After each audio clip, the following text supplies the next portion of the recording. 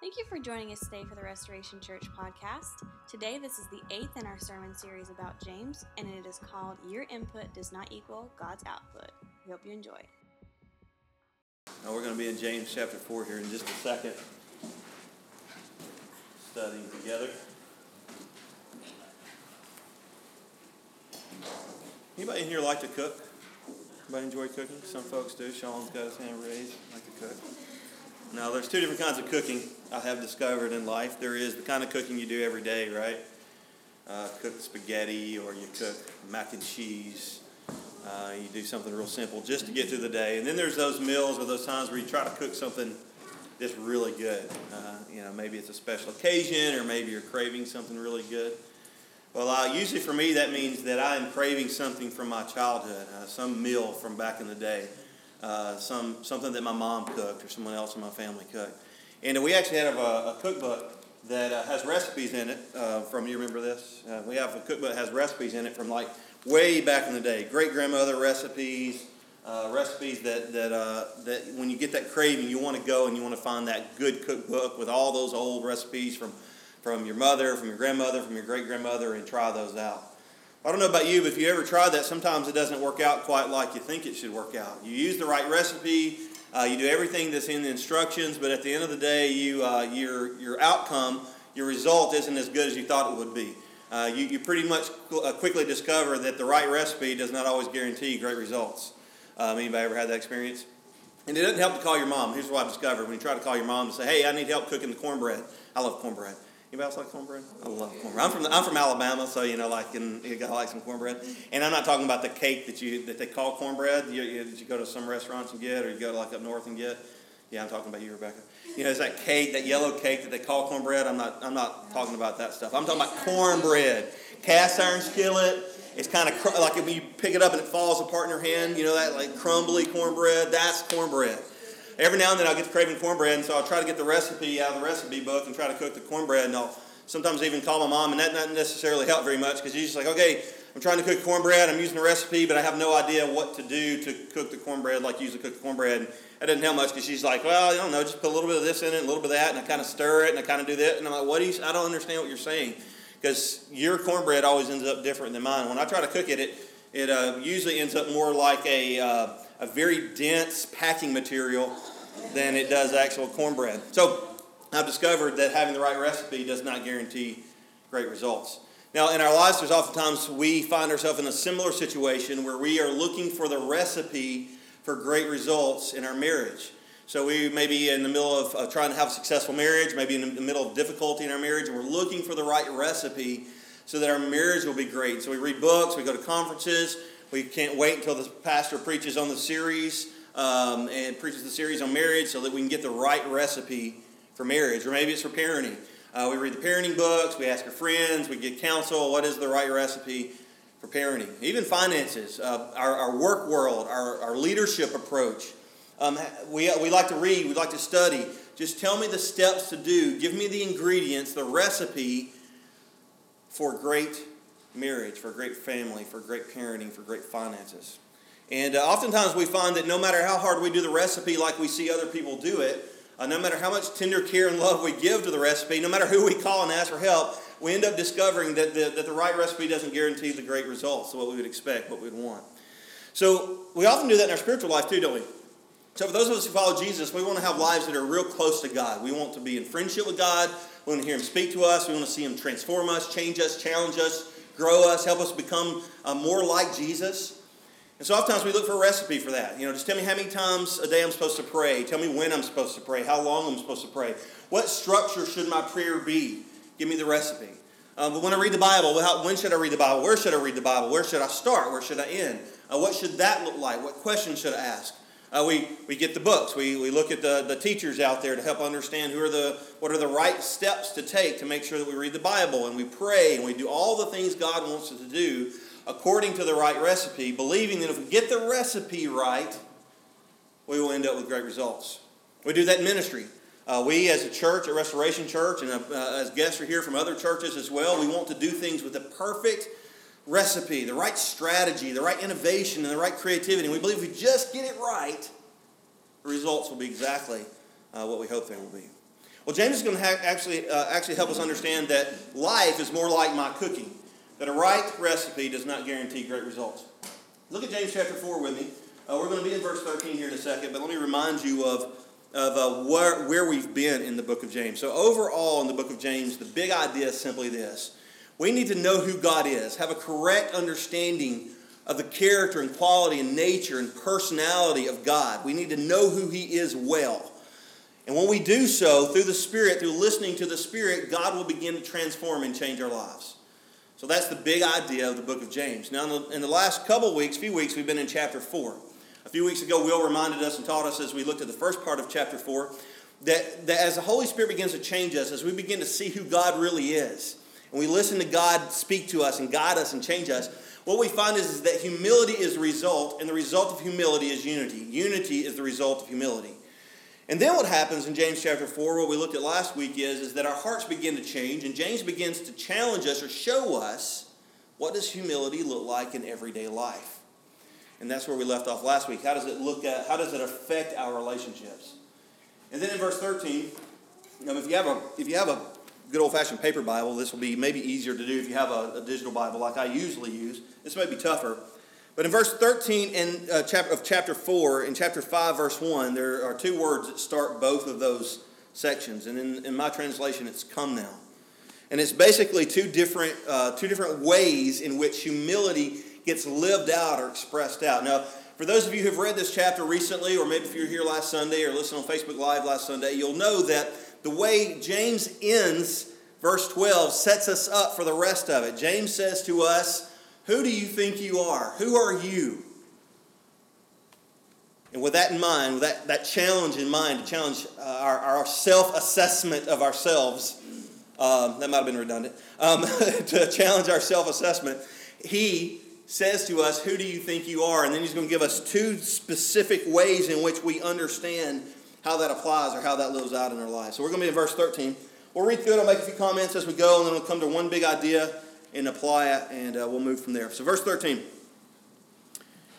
says, come now, listen up. This is just get your attention kind of language.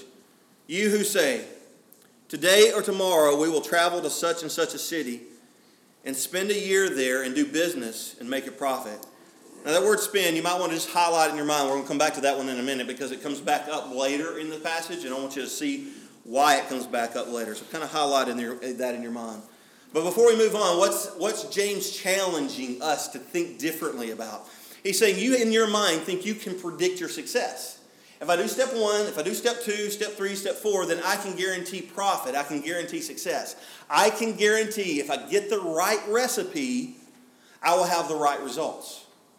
And James is beginning to challenge our thinking on this. Can we actually predict, without doubt, consistently the same results over and over and over? And James is warning us against the temptation to think that the right recipe guarantees great results. Verse 14.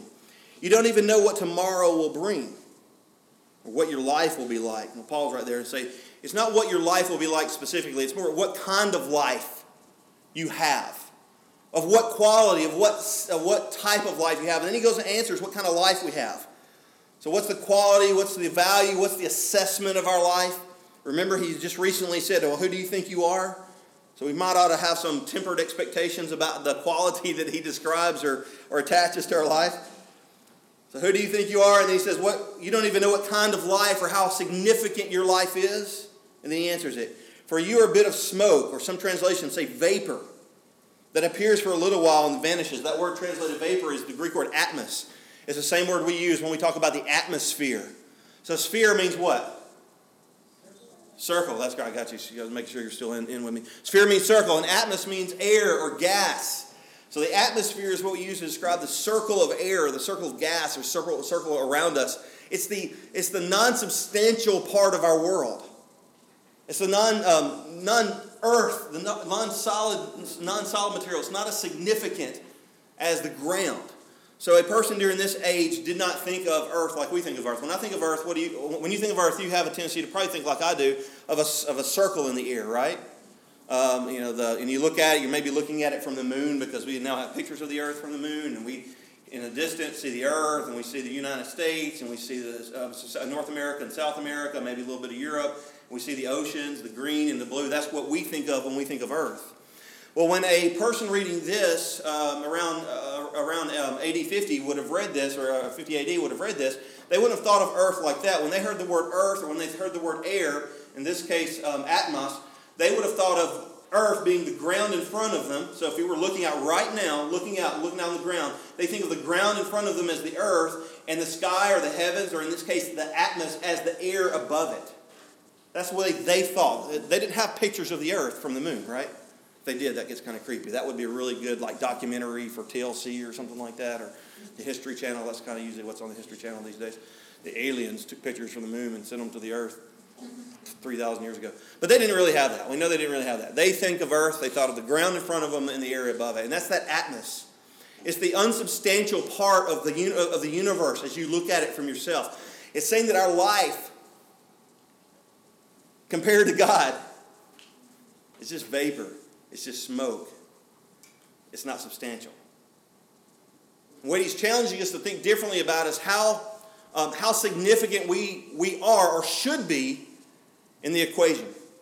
He goes on to say, so that's the good news part of the message. Just joking. It gets better from here. Verse 15. So what should you say instead, or what should you think instead? Instead you should say, or you should think, if the Lord wills, or when the Lord chooses, we will live. We will do this or that. Now, you'll probably notice that this is meant to be compared to the saying that's in verse 13. So there's two times someone's saying something. The first one is we're predicting our success. We're going to go to this or that city. We're going to spend time in that city. We're going to spend a year. We're going to do business. We're going to have success. We're going to make a profit. And then verse 15 is the same idea, but this time it's if the Lord chooses, if the Lord wills, we're going to do this or that. Experience certain things. So he's telling us to compare those two sentences. So we're going to do that here in a second. Let's read to the end. I'll come back to that one. Verse 16, but as it is, you boast in your arrogance, or literally boast in the Bible can be a way to refer to confidence or trust. You put your trust in your arrogance or in the things that would make you arrogant. What has a tendency to make you arrogant? I'll tell you what it is in my life. Oftentimes, it's definitely not my good looks. It's not my athletic ability. But it is my ability to process information and develop strategies. And that's where I have a tendency to be very arrogant. Every one of us probably has a different way in which we are tempted to be arrogant. Maybe it's our speaking ability. Maybe it is your looks. It's where we begin to build our identity, our self-worth, our own value on something other than what God says about us. And what does God say about us? God says that we're accepted and beloved by God completely, perfectly, infinitely, not because of what we do or who we are, but we're accepted and loved by God because of who Jesus is and what Jesus has done. And that's our identity and our value. Arrogance, what this passage has challenged us to think about, is when we trust in, have confidence in something that might make us find value or have identity other than those things that Jesus says we are. Jesus has made us. It could be your looks. It could be your intelligence. It could be your bank account. It could be your creativity, your innovation. It could be your athletic ability. James is challenging us to not take confidence or trust in those things would have a tendency to make us prideful or arrogant. And then verse 17, this connects back to what was in verse 15. So the person who knows to do good and doesn't do it, it is a sin. So I want to look at verses 15 and 17 together before we move out of the text. So in verse 15 it says, if a person says this, or this is what you should say, if the Lord wills, or when the Lord chooses, or when the Lord wants me to, we will live and do this or that. That word do is the same word for spend that was up in the other verse. Remember I said, hey, make a note of this. We're coming back to it. You remember that? It's the same Greek word. It's the word poeo or poema, sometimes you hear it referred to. What does that sound like in English? Poem, right? And it's the idea in the verb form. It's to make something, to create something. It's to be productive or innovative or even creative. So in the first verse it's saying that the person plans to do this and they believe that their creativity or their action, their productivity guarantees results. In this second iteration of the idea in verse 15 it says, when the Lord wills, we will live and we will do this or that. So he's still living out in creativity or innovation, right? So this passage isn't saying don't be innovative or don't be creative or don't be strategic. Matter of fact, it's even telling us that as the Lord wills, we should expect to be, as believers, as followers of Jesus, as those who follow the God who created everything we see in the windows that we can peek out and see, as the God who created the amazing stars in the sky, as the God who created all the animals and all the glories of the universe, we should expect that if we follow Him, if we do what He wills, if we do what He chooses, we should expect to be creative and innovative and artistic and be the most gifted of craftsmen. Our ministries ought to reflect that kind of strategic thinking, strategery, right? The old Bushism, strategery. We should expect it to reflect the beauty and glory and creativity and innovation that we see in God. It's not saying that part of the process is wrong, that's a wrong part of the recipe. What it is saying is that doesn't guarantee the results. As a matter of fact, when you get into verse 17, when it says, so the person, literally it's therefore, the person who knows to do good and doesn't do it, for that person it's a sin. So this gives Bible scholars a lot of trouble, by the way. This is the part of the study this morning that if you really like digging in and understanding some of the nitty-gritty things in the text, some of those things, you're going to enjoy this for the next 2 minutes. I promise to keep it to 2 minutes. The rest of you might want to get on Facebook and announce that we're on Facebook Live while I'm doing this part. But commentaries will talk about that this is hard to explain, because why in the world what is the therefore? Because he literally says, therefore, when the person who knows to do what is good and doesn't do it, it is a sin. Why would that be a therefore? So a lot of people will just not translate it. The Revised Standard Version just doesn't translate it, completely ignores it. Most English translations make it really not obvious. Some will even say it's a quote from another book or another book in the Bible, so it's just kind of hanging on from another text. Like it doesn't really make sense in this context, but it's quoted from somewhere else. We're not sure where. But because it's quoted from somebody else, it's just hanging on to some of the verbiage that would have made sense in the original context. I believe that it actually fits right here and fits very well, because what is he saying? He's saying the person who knows what to do, he knows the right thing to do. Now comparing that to verse 15, what is the right thing to do? Whatever the Lord wills, whatever the Lord chooses, whatever the Lord wants us to do. So once we know what God wants us to do, once He's made it plain to us, once we know, it's the word know, it's to be aware of, to be certain of. Once we know what God wants us to do, then it becomes sin to us when we don't do it. Now, He's not saying what isn't sin, right? There's a lot of things that are sin and not sin, and He's not trying to give us a complete definition or theology or philosophy of what's wrong and what's right. It is important to point out, though, that the Bible still talks about sin and calls sin sin. And that's important because if we don't know what the problem is, we'll never get a remedy. So it may not be popular in 2016 to call the rebellion in the world and the rebellion in our hearts sin. But James does not skirt around the issue. He identifies the issue, and the issue is always, for every problem and every wrong in this earth, the real issue is sin. And in so doing, he helps us understand a little bit of what the solution is, at least in our own daily lives, and that is coming to certainty about what the Lord's will is.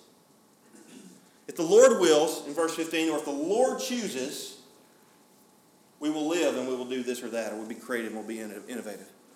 Now, I just want to take a second. You look at your own Bibles. Look at verse 15. And compare that to verse 15. I'm sorry, verse 13. Look at verse 15. Compare it to verse 13. I want you to just think. This is a rhetorical question. Jim, that means you're not supposed to answer. This is a rhetorical question. What's different between 15 and 13? Think about it for a second.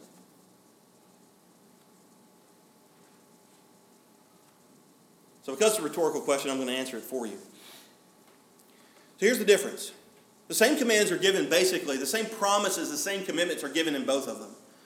We're going to go and we're going to do this or that. As a matter of fact, he uses the same word, this word poema, the same word again 2 times because he wants us to compare the two of them. And for the most part, it's the same thing happening twice with 2 big exceptions. The first one, and the one that probably popped in most of our minds first, is this God's will? Are we doing what God wants us to do? Are we listening to the Spirit? Are we coming to the conclusion that we know what God's plan is? Is this our ideas or God's ideas? Here's the second one. And this, to me, is the most important part of the text. What is missing at the end? What's missing at the end is a guarantee of success.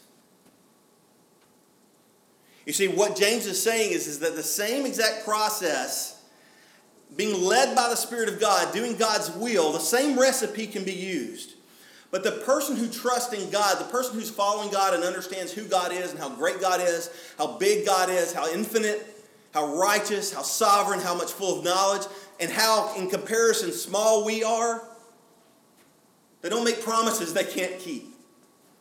They know that the right recipe does not guarantee the results. It's the same input without the promise of the output. The right recipe does not guarantee great results. So let's have a few thoughts about that and kind of bring it home. A couple of thoughts. One is when we think about God's call in our life, that's another way to say the Lord's will. So you might say God's called us to do something. What does God call us to? God never calls us to the output. He only calls us to the input. We have to trust Him with the output.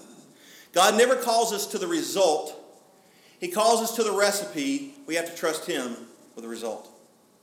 God calls us to the do, not the outcome. So God called me years ago to be a teacher of God's Word. To study, to reflect, to pray, and to teach. And he gave me the spiritual gift of teaching in that. God called me to be a teacher years ago. Now, at the same time, as a 15-year-old, 16-year-old kid, I imagined what that would look like, right?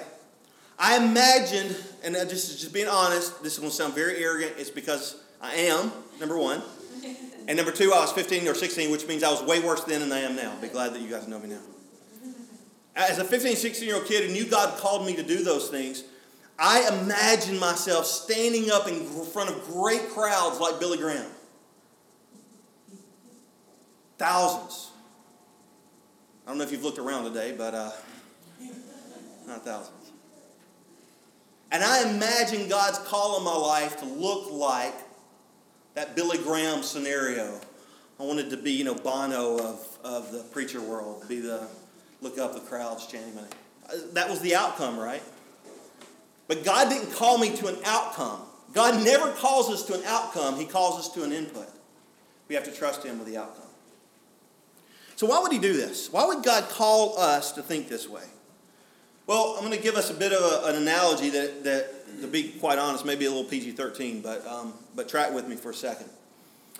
So, imagine with me for a second that you and your wife or your spouse, at the end of the day, after a long day, have a certain desired, especially guys, many of us, many different evenings, have a certain desired outcome at the end of a typical day, right? In our marital relationships, we often have a certain desired outcome every single day. My wife's blushing.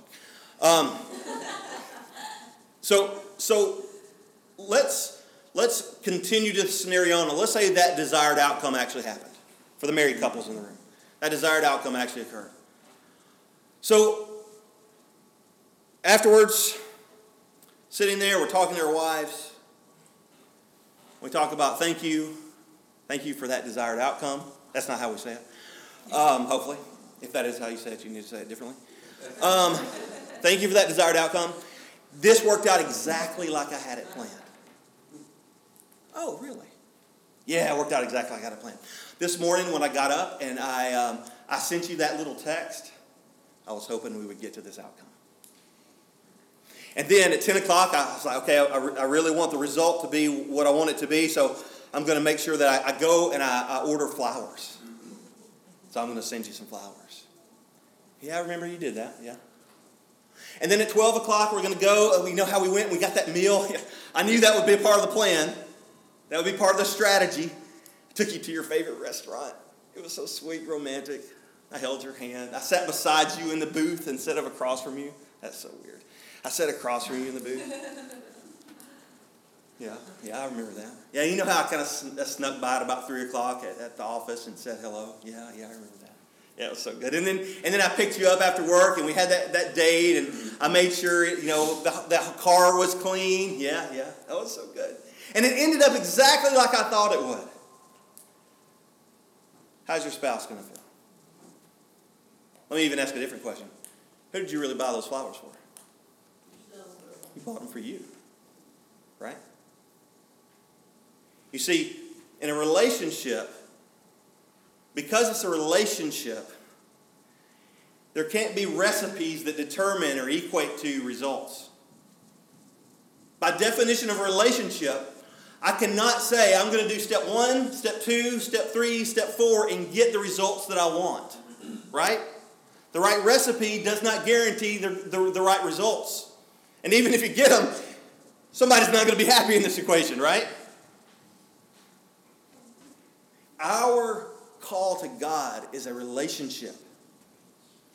It's not cooking a meal. God doesn't want us to just go through step 1, step 2, step 3, step 4, and we can guarantee that any miracle we want will be ours. Just call 1-800, get your miracle, and your miracle is going to be yours. Well, why didn't God heal my friend? Well, you didn't pray right. You didn't pray enough. You didn't pray early enough in the morning. You didn't pray late enough at night. Did you read the book I suggested for you to read? Did you, when you were praying, did you say in Jesus' name after? Because maybe you just forgot to say in Jesus' name after it was over with. The right recipe does not guarantee great results, the right results.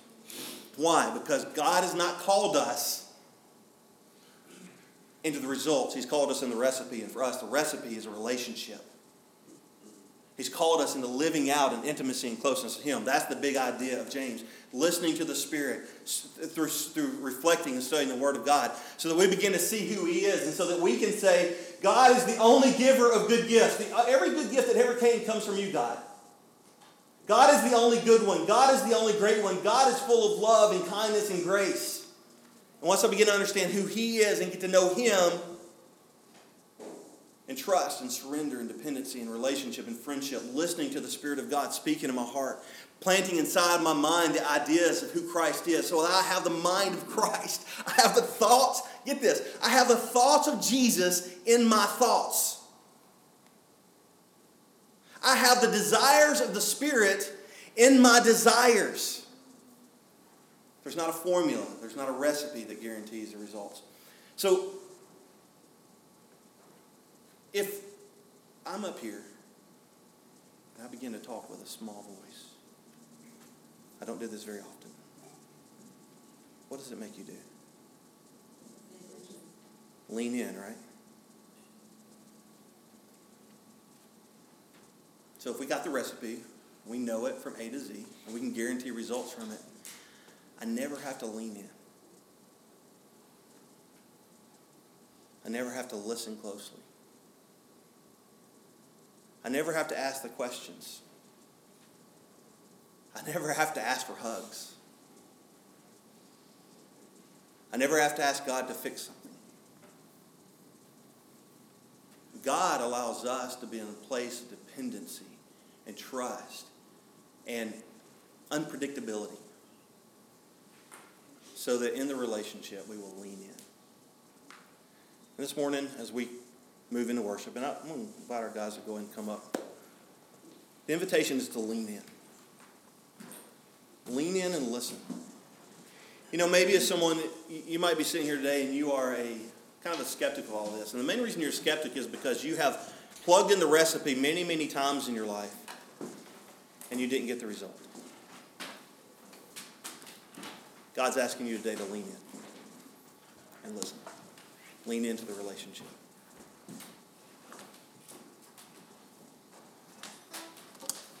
As a church, I believe God's calling us to lean in and listen. So we're going to worship. We're going to sing a song. We're going to sing it as God leads y'all to lead us. Lead us. We're going to listen to God's Spirit. And here's what I'm going to invite you to do. I want you to lean in and listen and see God's face. You know, as a Restoration Church, we've got some cool plans. We believe God's given us a really great recipe. But even then, we do not want to be presumptuous and believe that even though He's called us to a certain recipe, that we can guarantee certain results. Because God doesn't work that way.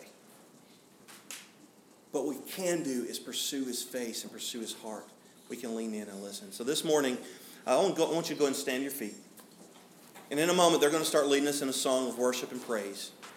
As you do that, God may want you to lean in a couple different ways. I'm going to ask you to do one of these few ways as long as you feel comfortable. One is just in your heart, listening to the Spirit, telling God and praising God, reminding yourself and celebrating with Him how great He is. As we sing, as we worship. What are we singing? It is well. It is well. So as we sing and we talk about how great He is and our response to Him, that may be your response. I'm going to ask you to do something else, though, as well. Maybe grab a friend, grab a family member. If you feel comfortable, find a place in this room and just spend some time praying. Praying that God would speak to you, speak to us, God would work. Just be reminded. It's all about what He's doing, what He wants to do, what He wills to do, what He chooses to do. And we just get to play a part in it. That's all we want. We just want to play a part in it, God.